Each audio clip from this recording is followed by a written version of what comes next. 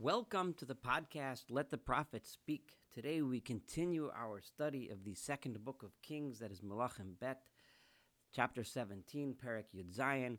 We are at verse 24, that is Pasuk Chaf Bet, and we are about to read the second half of the chapter that deals with the destruction and exile of the northern kingdom of Israel. As we read in the first half of this chapter about the terrible disaster of the fall of the northern kingdom to the Assyrian army and the exile of at least the leadership of the people of the northern kingdom into Assyria and other places.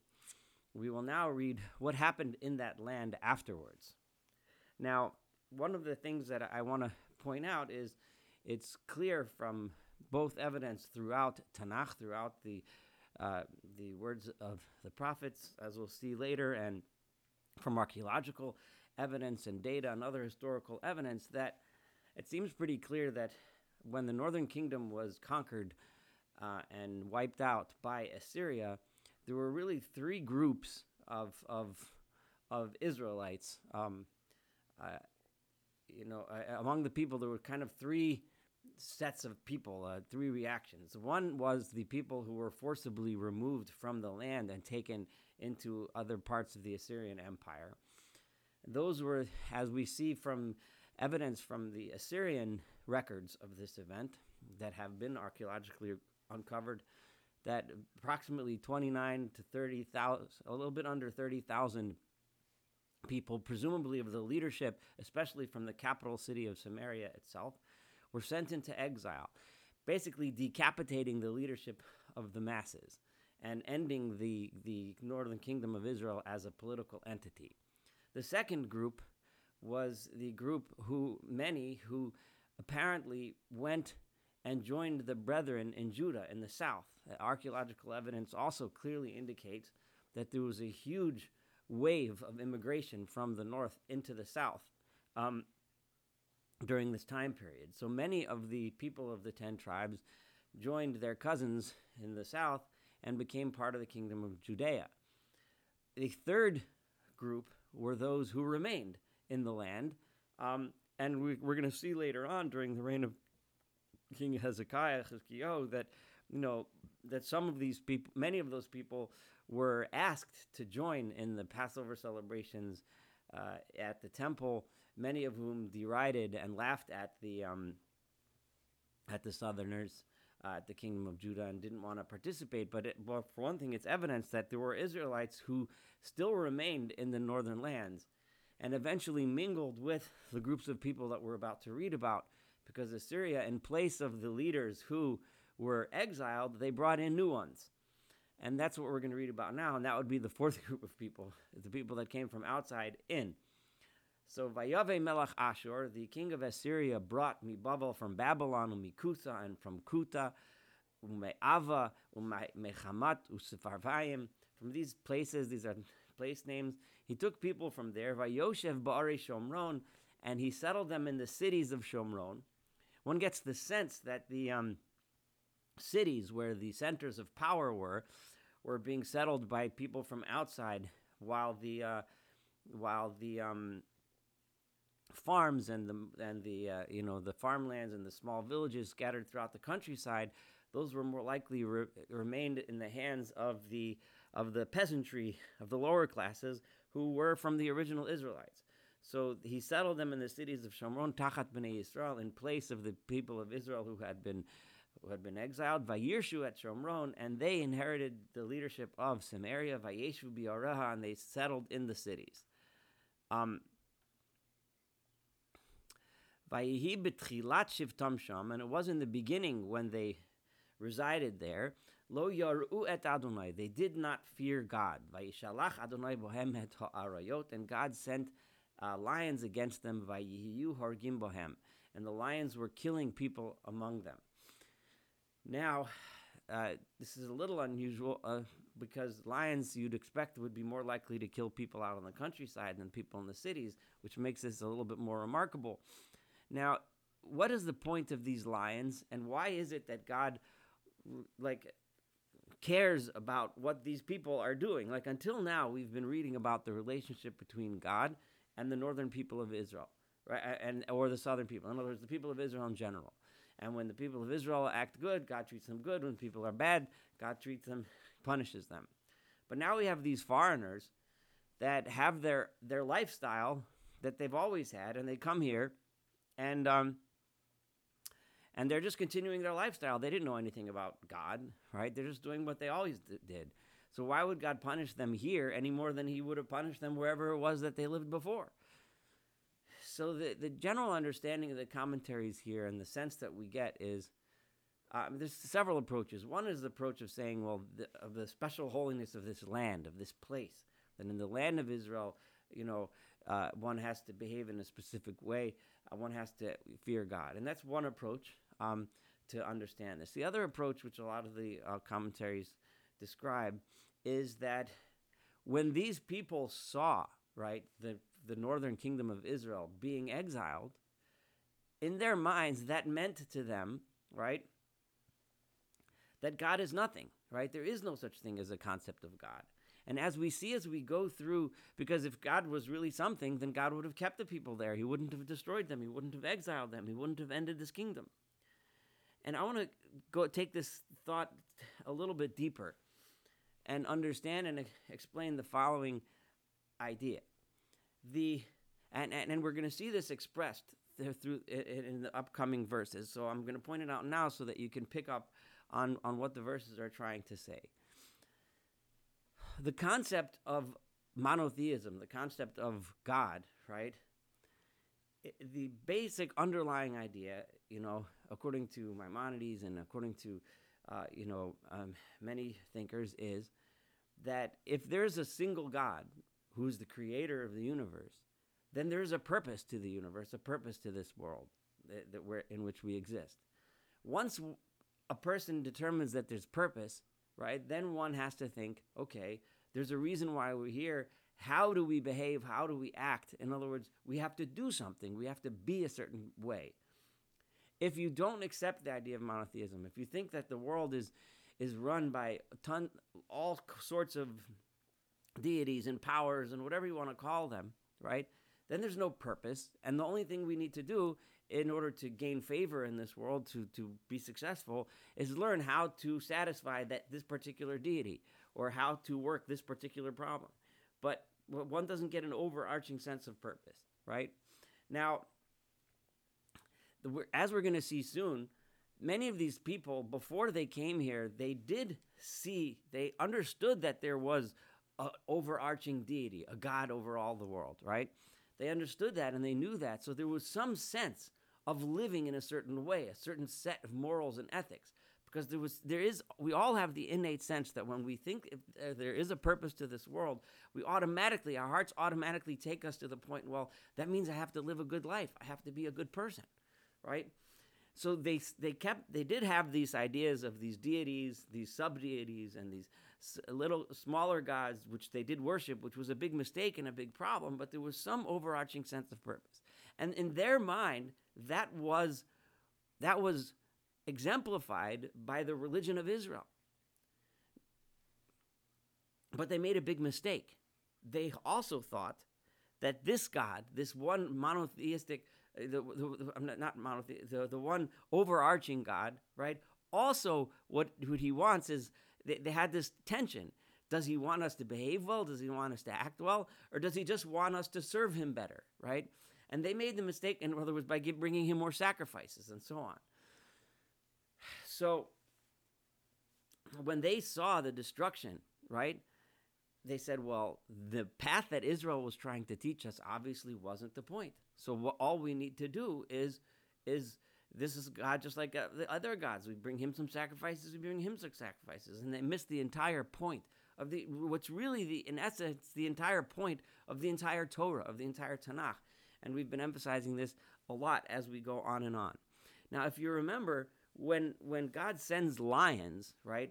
If you go back to chapter 13 in the first book of Kings, the second half of the chapter, but that entire chapter there dealt with a prophet who went to Jeroboam, Yeravam, was the first king to break away from Judah and say to the people, we can worship God by bringing him sacrifices anywhere.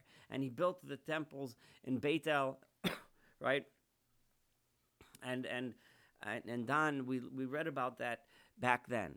That was the beginning of the terrible descent of the northern kingdom into idolatry.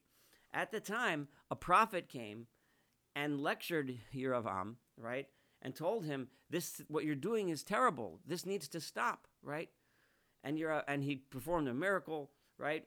But Yeravam didn't listen to him. When he went there, if you remember that story, right, that God had given him specific instructions not to stop in the city with Jeroboam at all. Don't stop, don't eat anything, don't drink anything, just go and leave, because you need to demonstrate just how abominable this practice is and just how terrible it is and where it's going to lead. On the way out, that prophet got duped by either a false prophet or a true prophet that was trying to dupe him. You can go back and listen to the podcast then, right? And he got duped when somebody came to him and said, well, I heard another prophecy, and that prophecy was that you should come and eat with me. And he ended up not fulfilling his obligation to God, and he sat down and ate. Which basically is saying, when he fell and he lost his resolve to demonstrate just how bad this path is, he was struck down in punishment by a lion. What does it represent to us being struck down by a lion? What's this point about lions? Because this is, in essence, what makes human beings human. When we recognize, right, that this world has a purpose, and we're supposed to behave and act in a certain way, and we act in a certain way because it's moral, because it's ethical, because it's right, because there's a purpose to this world, which is the essence of the idea, of the underlying idea of the entire Bible, right? If we lose that, and we just do things because of all the various causes around us, because we want this, or we need that, or we have to do this, or we have to do that, we lose the essence of our humanity, right? And then we're just like any other animal, and we fall prey to the lion. That's what the representation of being punished by a lion is. And that's what we're seeing over here too. Why is it lions? Why are lions killing them? Because by throwing out the basic idea of monotheism, the basic idea that God wants us to behave and act in an ethical and a moral way, right? And therefore we should be good people. Once we lose that, we lose everything. We lose our humanity. We become just like the animals. Everything we do is simply because we want to get more money, we want to get more food, we want to get more stuff to eat, we want to be rich, we want to have all the pleasures of life, etc. And we lose the entire moral imperative to be good people and live good lives. Now that we have that background, we can understand the rest of this chapter. The people who are getting killed by the lions, instead of turning to God, of course, they turned to the king of Assyria, Hagoyim, and so it was brought to his attention, Hagoyim asher heglisa vatoshev arishomron, those nations that you took out of their own place and exiled them to Samaria, lo yadu et mishpat Elohei haaretz. They don't know the laws, this of the God of the land. In other words, it's not so much they don't know that, but they're not living his laws. They're not living the way he instructed them to live, which is, right, tzedek u'mishpat, right? Justice and righteousness. Mishpat, here is justice, right? By Yishalach b'matarios, and God sent the lions against them. V'hinam mimissimotam kasher einam yodim et mishpat Elohei haaretz. And therefore God is killing them because they don't know the laws, the way of life of the God of the land. So vayitzav melech Ashur leimor. So the king of Assyria said, Holichu sham ha'echad me'akohanim asher eglisim misham.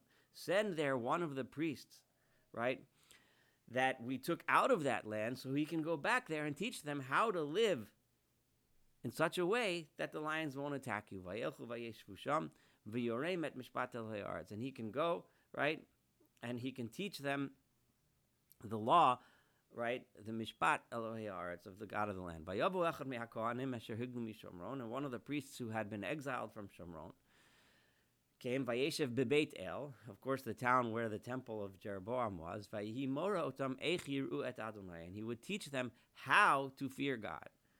So one can understand this that in many ways that he would taught. In many traditions, traditionally this is understood that he taught them to convert to Judaism. The key here is how he taught them yirah, right? The fear of God. He doesn't say how to sacrifice to him, how to do the rules. So in this interpretation that I'm using now, is he taught them how to fear God, right? Fear God meaning the awe of God, which leaves one, when one has awe of God, one realizes God is the creator, requires something from us. And what did they do? They didn't understand this lesson, right? Notice, nowhere in this chapter does it say that the lions actually stopped attacking them, right? But it's a glaring omission. It doesn't say that the lion stopped. And this is something I've seen many commentaries assume that the lion stopped because now but it doesn't say that, and it won't say that, right? Because that it depends to the extent which they actually learned to fear God. But what did they actually do? Verse 29 says, "Vayiyu osim goy goy Elohav." And what they did was each nation went and served his own God. Vayanichu bebeit habamot asher asu hashomronim, right? And they put their own gods in the houses that they had built. Goy goy barhem, each nation in the cities that they had settled, Hashem yoshim sham, in which they settled. V'anshe Bavel asu kol panot, and now it's listing each nation where they came from and the God that they worshipped. V'anshe Kut asu et Nergal, V'anshe Chamat asu et Ashima. These are names of different gods that they made, each nation making their own god. Ha'avim, the people from the Avim people made asu Nivchaz v'et Tartak. Their two gods were Nivchaz and Tartak. V'ha'Sepharvim sorfim et bneihem ba'esh. And the Sepharvi people, they would sacrifice their children in fire. La'adar melech va'ana melech. Elohei Sepharvim, to their gods named Adramelech and Anamelech. Okay, those were the gods of the Sepharvim people that they did this awful barbaric practice. And Vayu Yireim et Adonai. But they also had fear for God. So they also understood that there was a God over all the gods. Vayasu lahem miksosam kohanei bamos. And some of them, they made priests for the altars. Vayu osim lahem bebeit habamot. And they would make in these altar houses these things. So there's fear of God going on, a worshiping of God. So it's a big mumble jumble. At verse 33, at Adonai hayu yireim, they were fearing God. V'et Elohem hayu uvdim, but they were still worshiping their gods. Ki mishpat hagim asher haglu osam misham, just like the nations from which they were exiled. Ad hayom hazeh, until this day, hemosim kam mishpatim harishonim, they do the same thing, right? Einam yireim et Adonai, they do not fear God. So no, we just said before they did fear God, and now it's saying that they did not fear God. So this is why I'm saying that it was a mix. To some extent, he was successful and taught them the fear of God, which means the understanding that one has to live a proper life and live in a moral, ethical way. And if you think that I'm wrong, well, let's read the rest of this verse, right? Well, the ones that were not Yireim et Adonai, right? It doesn't mean that they didn't bring sacrifices to him. What it means is ve'einam osim, and I'm finishing verse 34 now, and they did not do, right? This is kichukosam, like the laws, ucha mishpatam, and like the ordinances, v'chatorah, and the teachings, v'chamitzvah, and the commandments, asher tziva Adonai et bnei Yaakov, asher sam shemo Yisrael. That way of life which God had commanded the children of Jacob, whom he named Israel. So that's the key here. The ones that some were fearing God, and those actually did live a proper life, or at least tried to. But the ones that were not fearing God were the ones who did not do and did not live. The emphasis here being on doing, living, and acting, and not on sacrificing and bamot, altars, etc. And what was it that God did to the people of Israel? He gave them rules, he gave them laws, he taught them a way of life. Vayichrot Adonai itam brit, and God had made a covenant with the people. Vayitzavem lemar, and he commanded them as follows: Lo tir'u Elohim acherim, do not fear other gods. What happens when one fears other gods? The God of this, the God of that, the God of the other thing. One tries to placate them. V'lo tishtachvu lehem. So, and you don't try to placate them by bowing to them. V'lo tavdom and worshiping them. V'lo tizbuchu lehem. Don't bring sacrifices to them. But rather, who should you fear? Kiyim et Adonai, only God, asher hela etchem me'eretz Mitzrayim, who brought you from the land of Egypt, b'koach gadol, with great strength, v'zruah netuya, and an outstretched arm. Oso siro, only God himself, the one who has the power to free you from the bondage, from human bondage. He is the one who you should fear. V'lo tishtachavu, and you should bow to him. V'lo tidbachu, and you should only sacrifice to him. And remember the famous idea of Maimonides, which is glaringly clear from this verse, and that is that God could not wean them and say, don't sacrifice at all. He had to say, because it's so deeply ingrained in people in those days how to sacrifice to God, bring him zivachim. Remember, at the same time, we're going to hear Isaiah, if you read the book of Isaiah, who's prophesying at the same time that these words are being written, says, God doesn't really even want these sacrifices. What he really wants is your behavior. As we see in the next verse, right, that you can bow to God, you can sacrifice to him. However, the point, v'atachukim, it's the laws, v'atamishpatim, and the rules, v'hatorah, and the teachings, v'hamitzvah, and the commandments, asher kosav lochem, that God wrote down for you in the Torah, tishmerun lasot kol yamim. Those are the things that you need to be careful to do all the days. V'lo tiru alem achrim, but do not fear other gods. V'habrit asher karati etchem lo tishkachu, and the covenant which I have made with you, you shall never forget. V'lo tiru alem achrim, but rather kiyim et Adonai Elohechem tira'u. You should only fear the Lord your God. V'hu yatzil etchem miyan kol evechem. He is the one who will save you from your enemies. However, now back to these people that are living in these lands, right?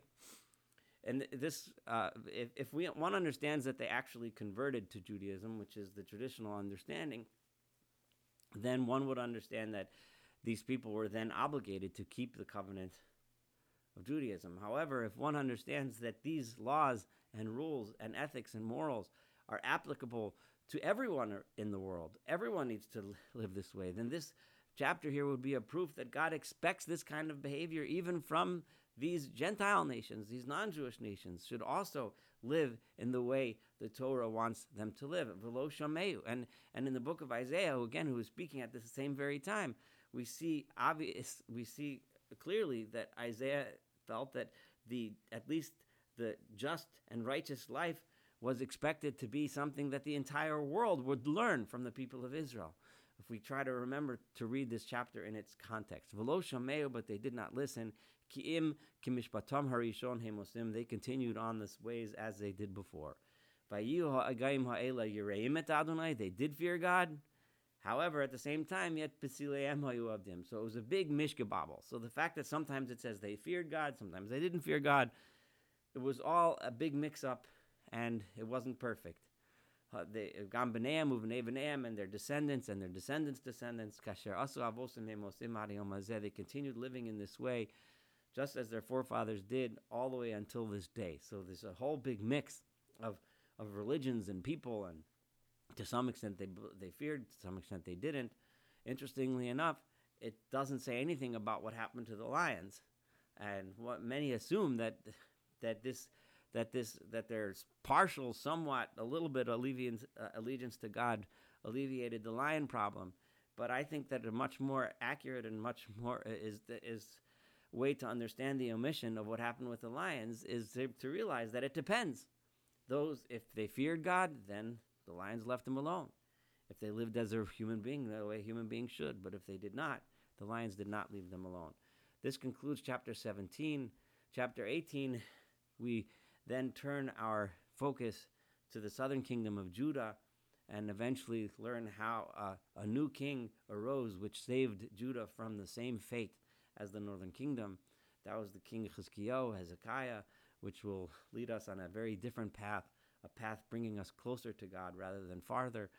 Looking forward to studying chapter 18 and, of course, the rest of the book of Kings together.